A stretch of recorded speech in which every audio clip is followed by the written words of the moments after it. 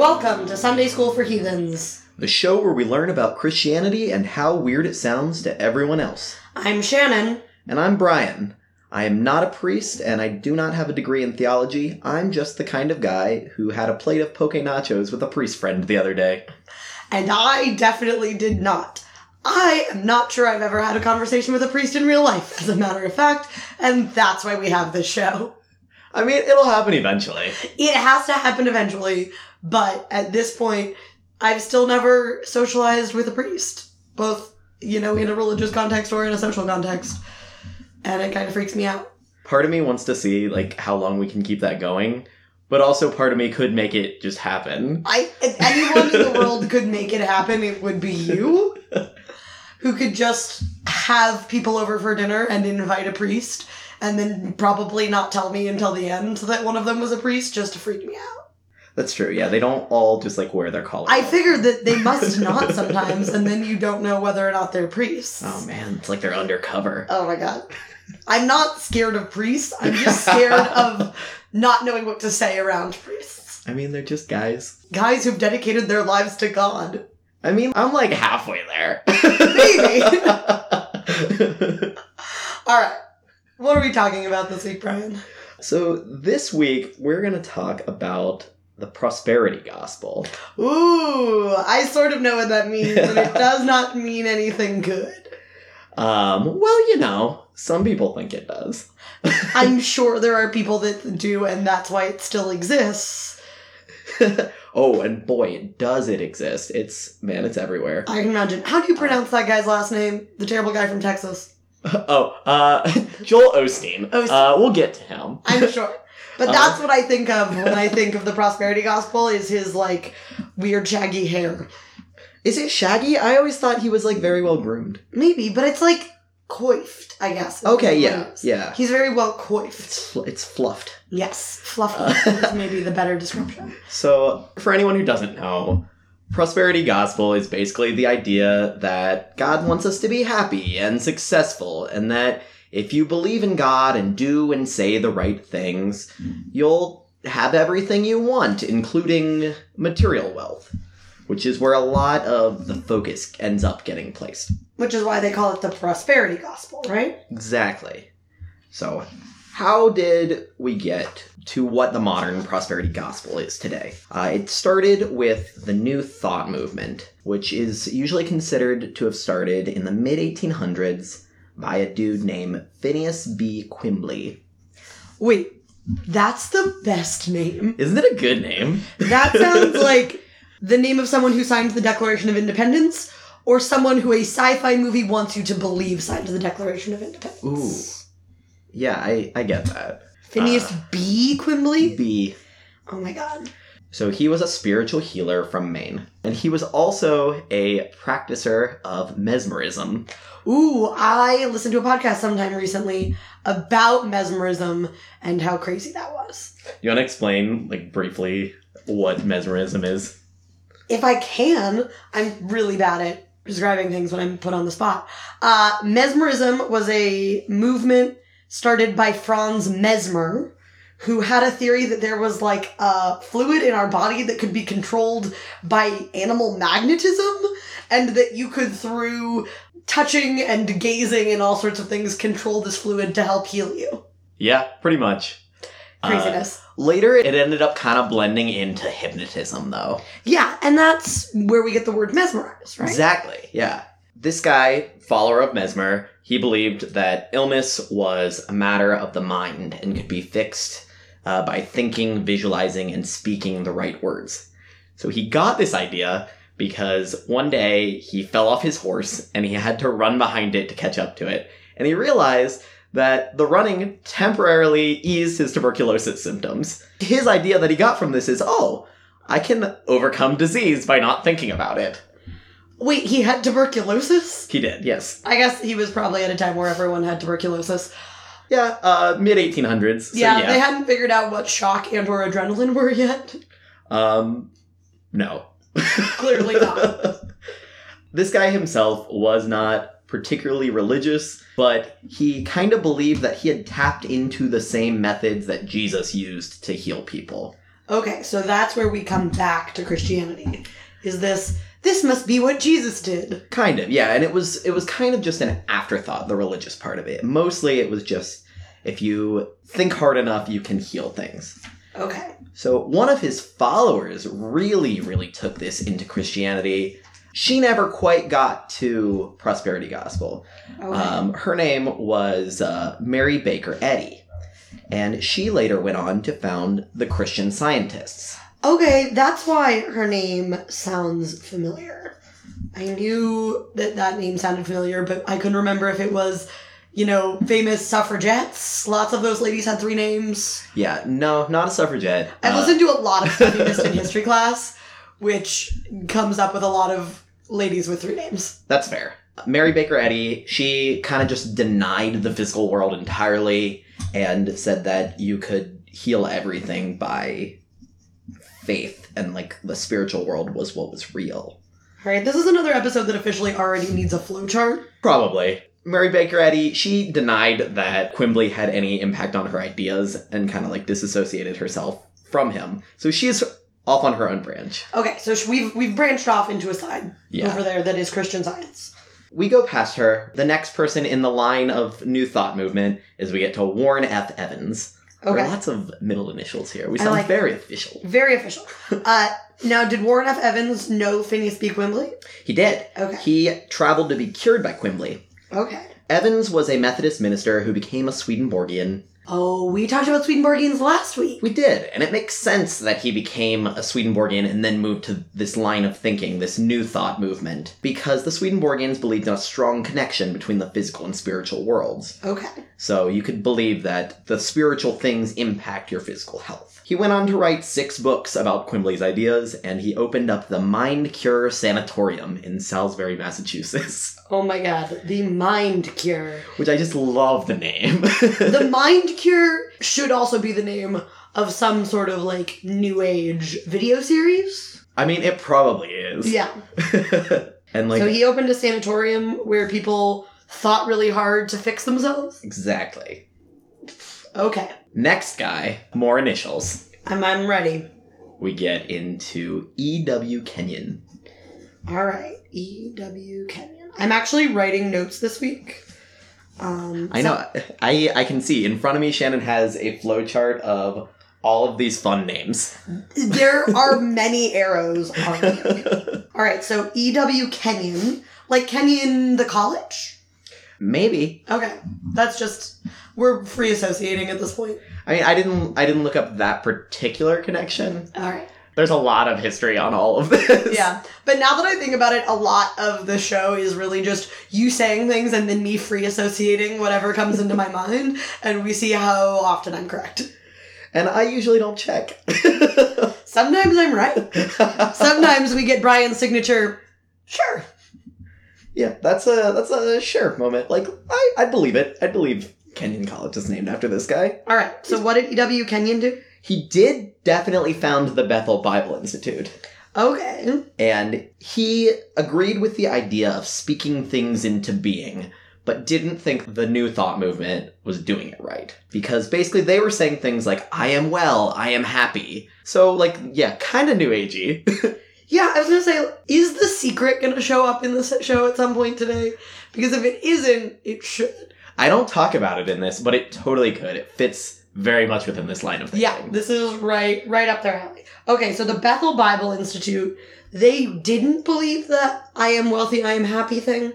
No, he thought you should say, God's strength is mine, God's health is mine, God's success is mine. Okay, so we're pulling straight from God into ourselves. Yeah, we're getting more religious, which is the biggest difference. Okay. The New Thought movement gets more New Agey as we go, and then certain offshoots go more Christian as we go. Yeah, generally the New Thought movement itself is not particularly religious. Yeah. But people kind of co-opt the ideas. And E.W. Kenyon is kind of seen as the bridge that leads us into the religious aspect of it. Okay, cool.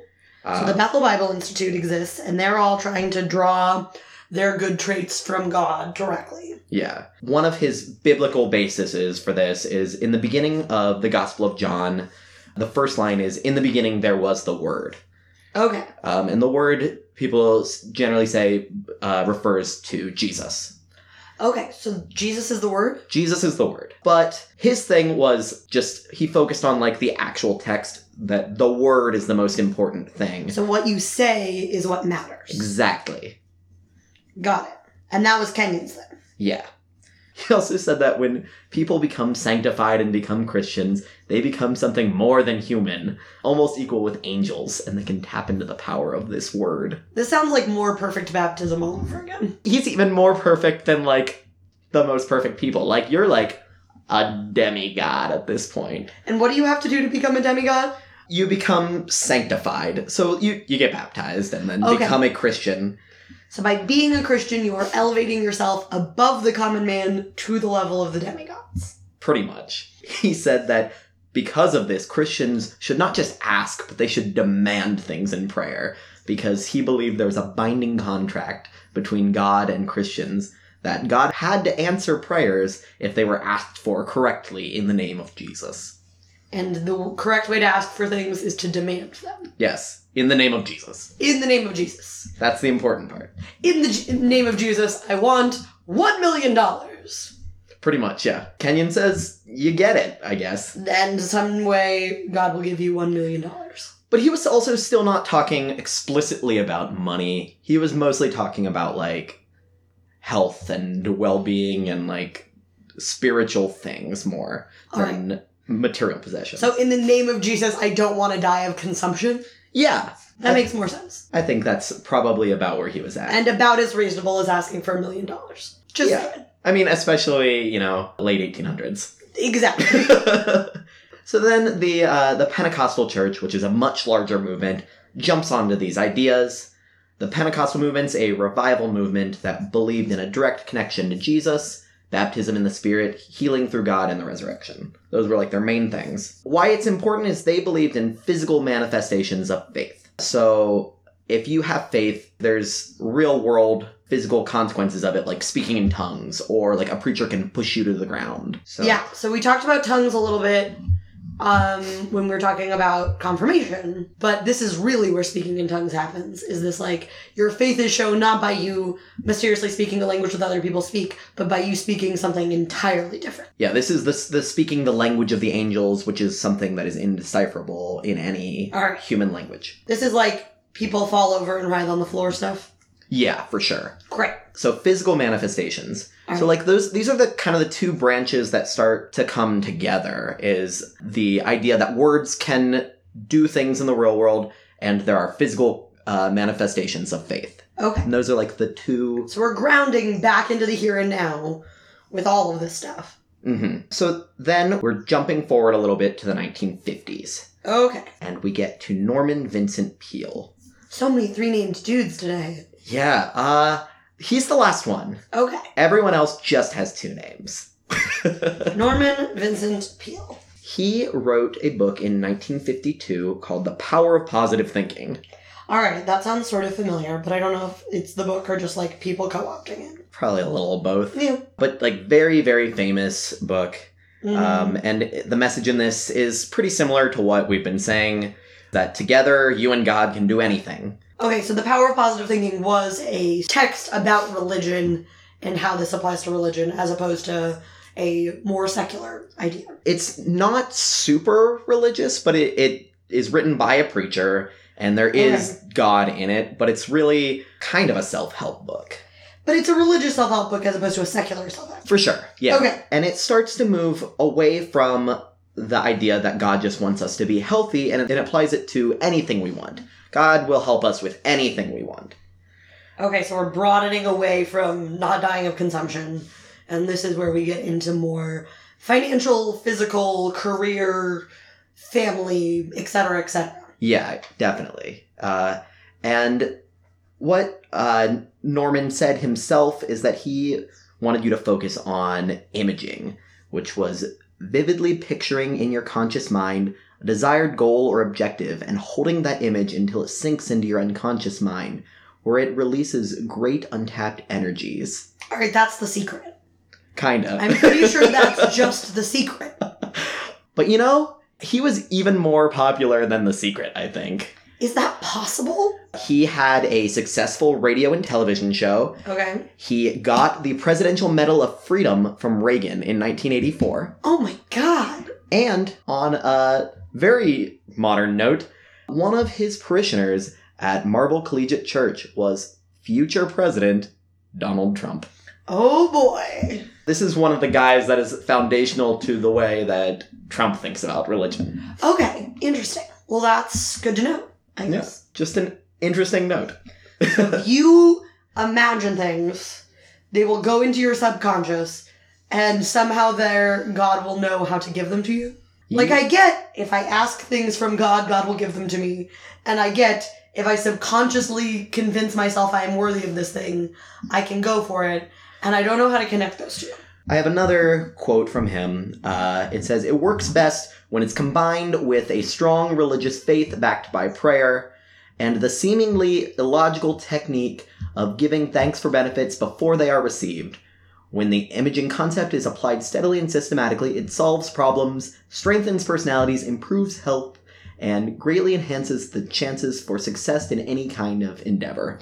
Okay, so by imagining really hard, but also believing in God, you're capable of more things. Basically. That's his whole thing. This is the last step before, actual prosperity gospel. All right, is this 1950s Norman Vincent Peale power of positive thinking situation? Yeah. So, kind of at the same time, but also extending later, is Oral Roberts.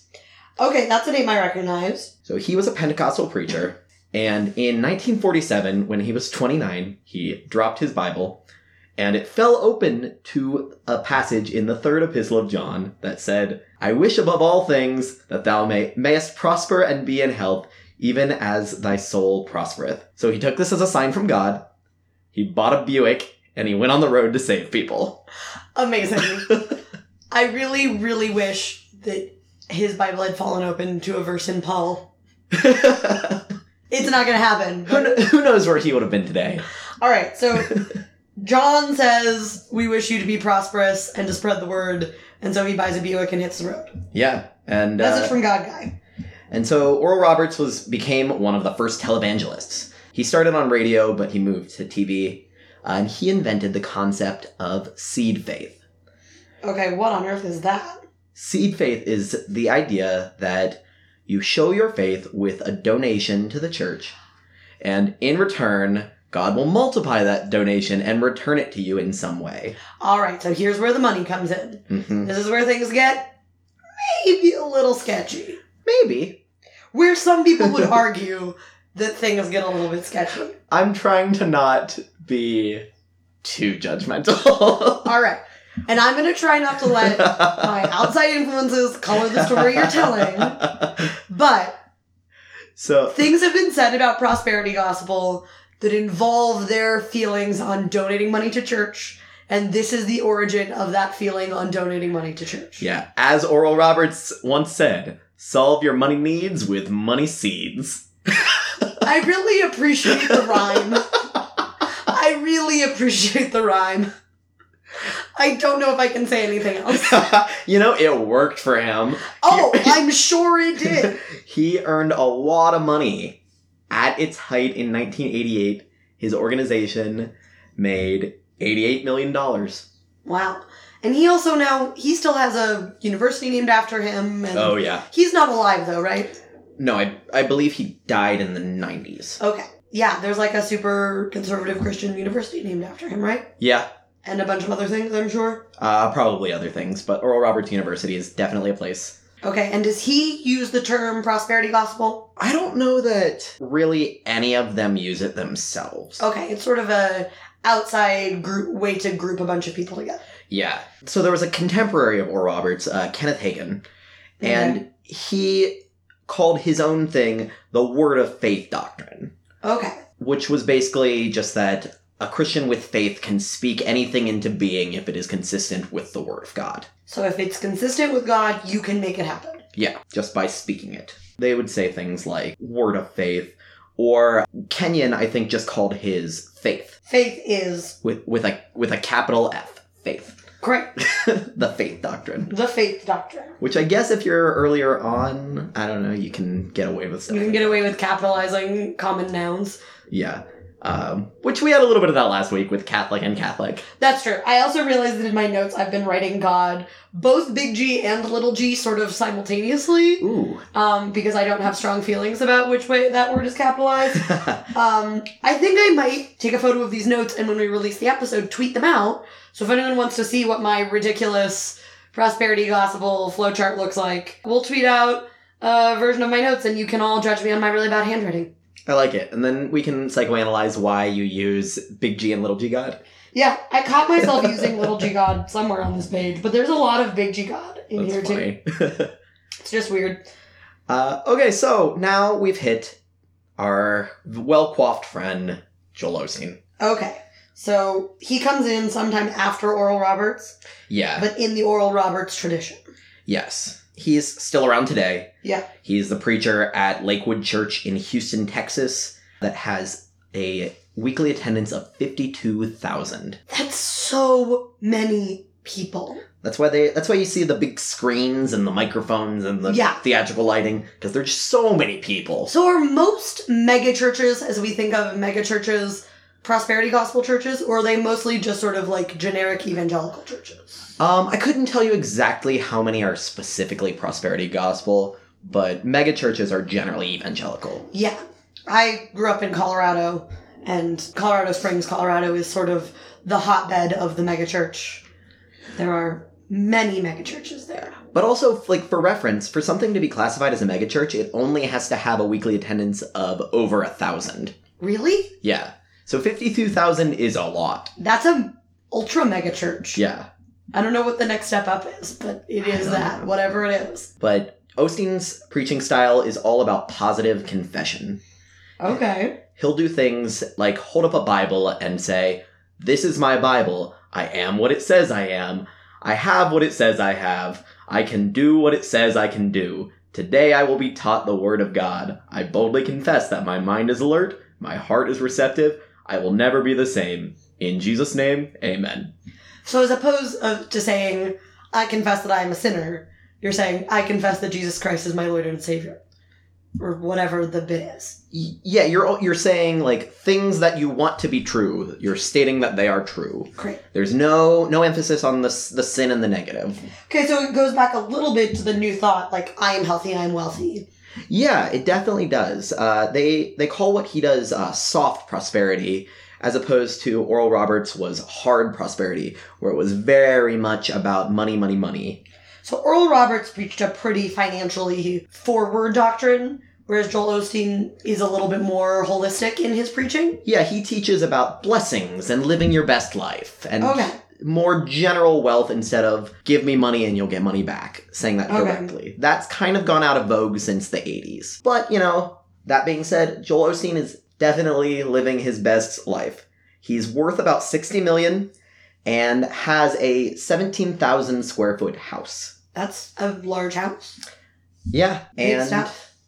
Probably wouldn't have let anybody recovering from a flood into his house either. He got in some trouble for not letting people in during the flooding in Houston into the church, right? Yeah, he did. Well, okay. You reap what you sow, I guess, Jill. But do they require a financial contribution to attend this 52,000 person church? Or is it more like you don't have to put in money, but you're going to get it back better if you do? I think it's more the second one. It's a little... There's no demand. It's more of a subtler request. And I think there's probably some shaming if you don't donate. Oh, I'm sure. But yeah, no requirements, just like you should. If you have faith, you would. I don't know if there are any specific Christian denominations, but there are faiths in the world that require, or maybe more like cults in the world, that require a specific portion of your income to be donated, or encourage you to live only off of a certain percentage of your income and give the rest to the church or to charities or to the poor or whoever. But it doesn't sound like prosperity gospel actually goes that far. Yeah, I think that there are definitely some churches that require you to tithe, which is giving 10% of your income to the church. So tithing is specifically tied to that 10% number? Yeah. Okay, I didn't know that. In its traditional meaning, yeah. But I think more recently people kind of think of it as just a donation to your church. Yeah, and I thought that was sort of my association with that word, was more of a general, you donate something. Yeah. And then I've heard of other churches. I haven't heard of it as a recent thing, but I know in the past there was like an amount of money you would donate to your church to like reserve your seat in your pew. Oh, interesting. That's more like I've heard of that happening like 100 years ago. That makes more sense. Yeah, and there's not just Joel Osteen. There's plenty of other Mm-hmm. prosperity gospel preachers. There's Kenneth Copeland, Eddie Long, Joyce Meyer, Paula White, who's another one of Donald Trump's favorites. Okay. And these ideas aren't just in the United States. They've been spreading internationally. Like in Lagos, there are 4 prosperity megachurches with at least 30,000 people each. That's a lot for one city in Nigeria. Yeah, it's pretty wild. That's crazy. Are there other countries that prosperity gospel has really taken off? In Singapore, there's the New Creation Church, which is also 30,000 people. And in Brazil, there's a 12,000 seat church that is built to look like Solomon's Temple. Whoa. That's a dedication to decadence that I was not emotionally prepared for. Yeah, so people all over the world love this because it's wealth affirming, so it makes rich people feel better about how much money they have. And it, on the other end of the spectrum, it offers hope and the chance of a way out of poverty for people who are not as rich. I can see the allure there. The people who are maybe not on super firm financial footing but have a lot of faith, feeling like maybe their faith is the solution to their financial problems, and being able to turn to their church and to their God, not as a, hey, can you help me out in this hard time, but as a, hey, can you affirm that I'm worthy of being helped? I definitely can see why people would be drawn to that. Yeah, so it's definitely, it's an inspiring thing, but it also is sometimes a predatory thing with concepts like seed money. Because, yeah, that feels like sort of icky. In this, you're not going to get anything good unless you have the money already to donate. And if you don't have that money, then what happens to you and your faith? That doesn't feel like a good association. Right, and it also sometimes works kind of backwards, where if you are poor, people assume it's because you've done something wrong. Ooh, yeah, I don't like that at all. And so wealth would on the other hand be a sign that you are a good person. Which I'm sure people with a lot of money really like that idea because it affirms their place in their social structure. Normally, I have some bit of Bible passage in here to back up whatever topic I'm talking about. The one that I was able to find for this one is the parable of the talents in Matthew that gets used by a lot of people to back up prosperity theology. A talent is a sum of money somewhere between $1,000 and 20 years of wages for a common laborer. That's a really big range. I don't know more specific than that. And it's spelled how? Exactly like talent? Like the word talent. That's kind of where we get the word talent. Okay. Is this same thing. So this guy was going on a journey, and he left money in the care of his slaves. He gives 5 talents to the first guy, 2 talents to the second guy, and 1 talent to the third. All right. The first guy went off, and he traded, and he made 5 more. Okay, so he doubles his investment. Yeah. And the second guy went off, and he traded, and he made 2 more. So he doubles his investment. The last guy dug a hole and hit his. Okay, so he ends up with 1. Yeah, so he still has 1. Master comes back, servants show him what they've done. He told the first 2, good job, because you are trustworthy in small matters, relatively, these are like millions of dollars. Yeah. I will make you trustworthy in large ones. Now come celebrate with me. Okay. He got to the third one, who said, sorry, I knew you are a harsh man, reaping where you did not sow, and gathering where you did not scatter. So I got scared and I hid my talent. The master called him wicked and lazy. He said, you knew I wanted more, so why didn't you at least put it in the bank so it would get interest? So he took that talent from the dude and he gave it to the dude with 10 and said that to those who have, more will be given, and to those who have nothing, what little they have will be taken away.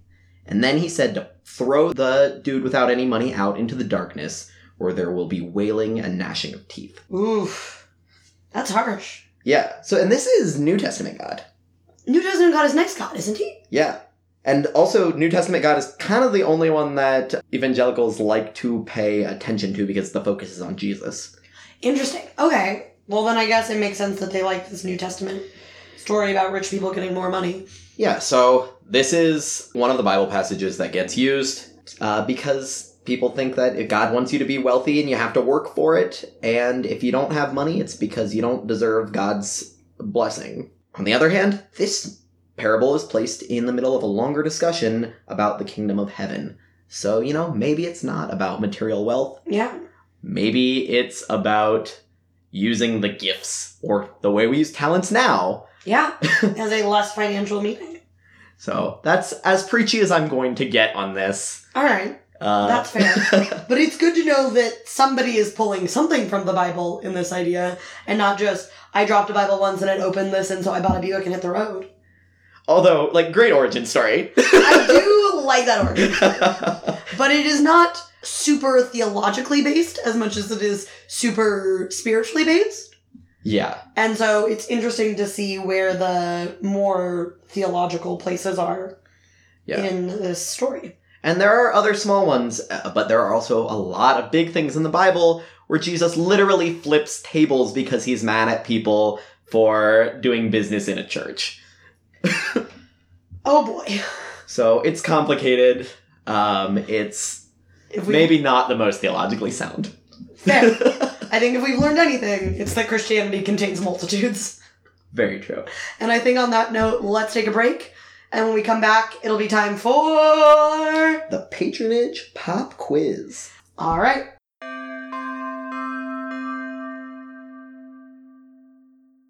And we're back. Before we move on to the Patronage Pop Quiz, I wanted to add one more note about the Prosperity Gospel. If anybody thinks this is interesting and wants to learn more, look up Catherine Bowler. She wrote her dissertation on the history of Prosperity Gospel at Duke, and she knows way more about this than I do, and it's very interesting. Great. Shout out to Catherine Bowler at Duke for your awesome work. If I can find her on Twitter, we'll tweet at her. Oh, yeah. She'll maybe be interested, maybe be offended by how we represented this. Who knows? Who knows? There's only one way to find out. But anyway, now it is time for the Patronage Pop Quiz, where I tell Shannon about a saint, and she has to guess what they're the patron of. And I'm not very good at this, but I sometimes have better ideas than the list of things they're patrons of. Who do we got this week? So we're a little political this week, so I went with a little political saint. Saint Thomas More. That name sounds familiar from, European history class. Oh, it totally should. Great. Like I said, free association. We're back in free association territory here. I didn't know Thomas More was a saint. He was. So this is mostly just a European history lesson, but here we go. I'm ready. Born February 7th in 1478 in London. His father was Sir John More, a lawyer and judge who rose to prominence during the reign of Edward IV. His dad's connections helped him get into one of the best schools in London, and then he later became the page to John Morton, the Archbishop of Canterbury and Lord Chancellor of England. He studied at Oxford and then became a lawyer in 1502. He considered becoming a monk because he admired their simple piety, but he decided against it later. He was a very gifted writer. His most famous work was Utopia, where he actually invented that word. That's where he sounds familiar from. He also will continue to be important. Okay. On a more personal note, he was married twice. The second time just months after his first wife died, causing some gossip, but he said that this was just so his children would have a mother. Okay. And here we come back into politics. He later became a trusted ally of King Henry VIII. Oh, so the divide happens under Thomas More's rule. Yeah. But he goes Catholic? He does. Interesting. So Henry knighted him and eventually promoted him to the rank of Lord Chancellor. During his tenure, he fought heresy and defended the Catholic faith throughout England, which was awesome until Thomas refused to sign a letter from Henry to the Pope requesting an annulment from his wife, Catherine. Thomas resigned and refused to attend the coronation of Anne Boleyn, but instead wrote a letter of congratulations. This was not enough for Henry. He was still offended and tried to have Thomas arrested for taking bribes, which was not a real thing. And there was no evidence to convict him because he was just such a good dude and everyone liked him. Wow. It was only when he failed to take an oath accepting Henry as the head of the church that he was sentenced to be hanged, drawn, and quartered Ugh. for treason. The king really liked him, like everyone else, and felt bad, so he just had him decapitated. Great. We saved him the drawing and the quartering. Yeah. His last words were, "The king's good servant, but God's first." And then he was martyred. He was buried in the chapel of St. Peter at the Tower of London, but his skull is in a vault of a church in Canterbury. Oh boy. So, Shannon, what is Thomas More the patron saint of? All right, I have an idea. Knowing my record, it's gonna be wrong. But is he the patron saint of marriage? Difficult marriages. Sure, I'll take it. I'll take it. I'll take it. I'll take it. So, close enough. Woo! I finally got one, sort of. Saint Sir Thomas More, he was, or Sir Saint, I don't know. That's a good question.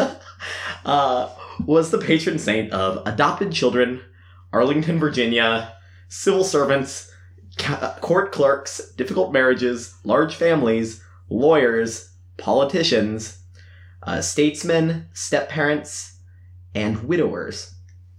Okay. Those all totally make sense. And I should have guessed politicians. I realized that I was totally missing the obvious one there. But I'm glad that I got it with marriage. And I think that's it. Yeah, I think that's all we have today. You want to say thanks to some people and tell them where to find us? Yeah. Special thanks to Adam Griffin for our awesome theme music.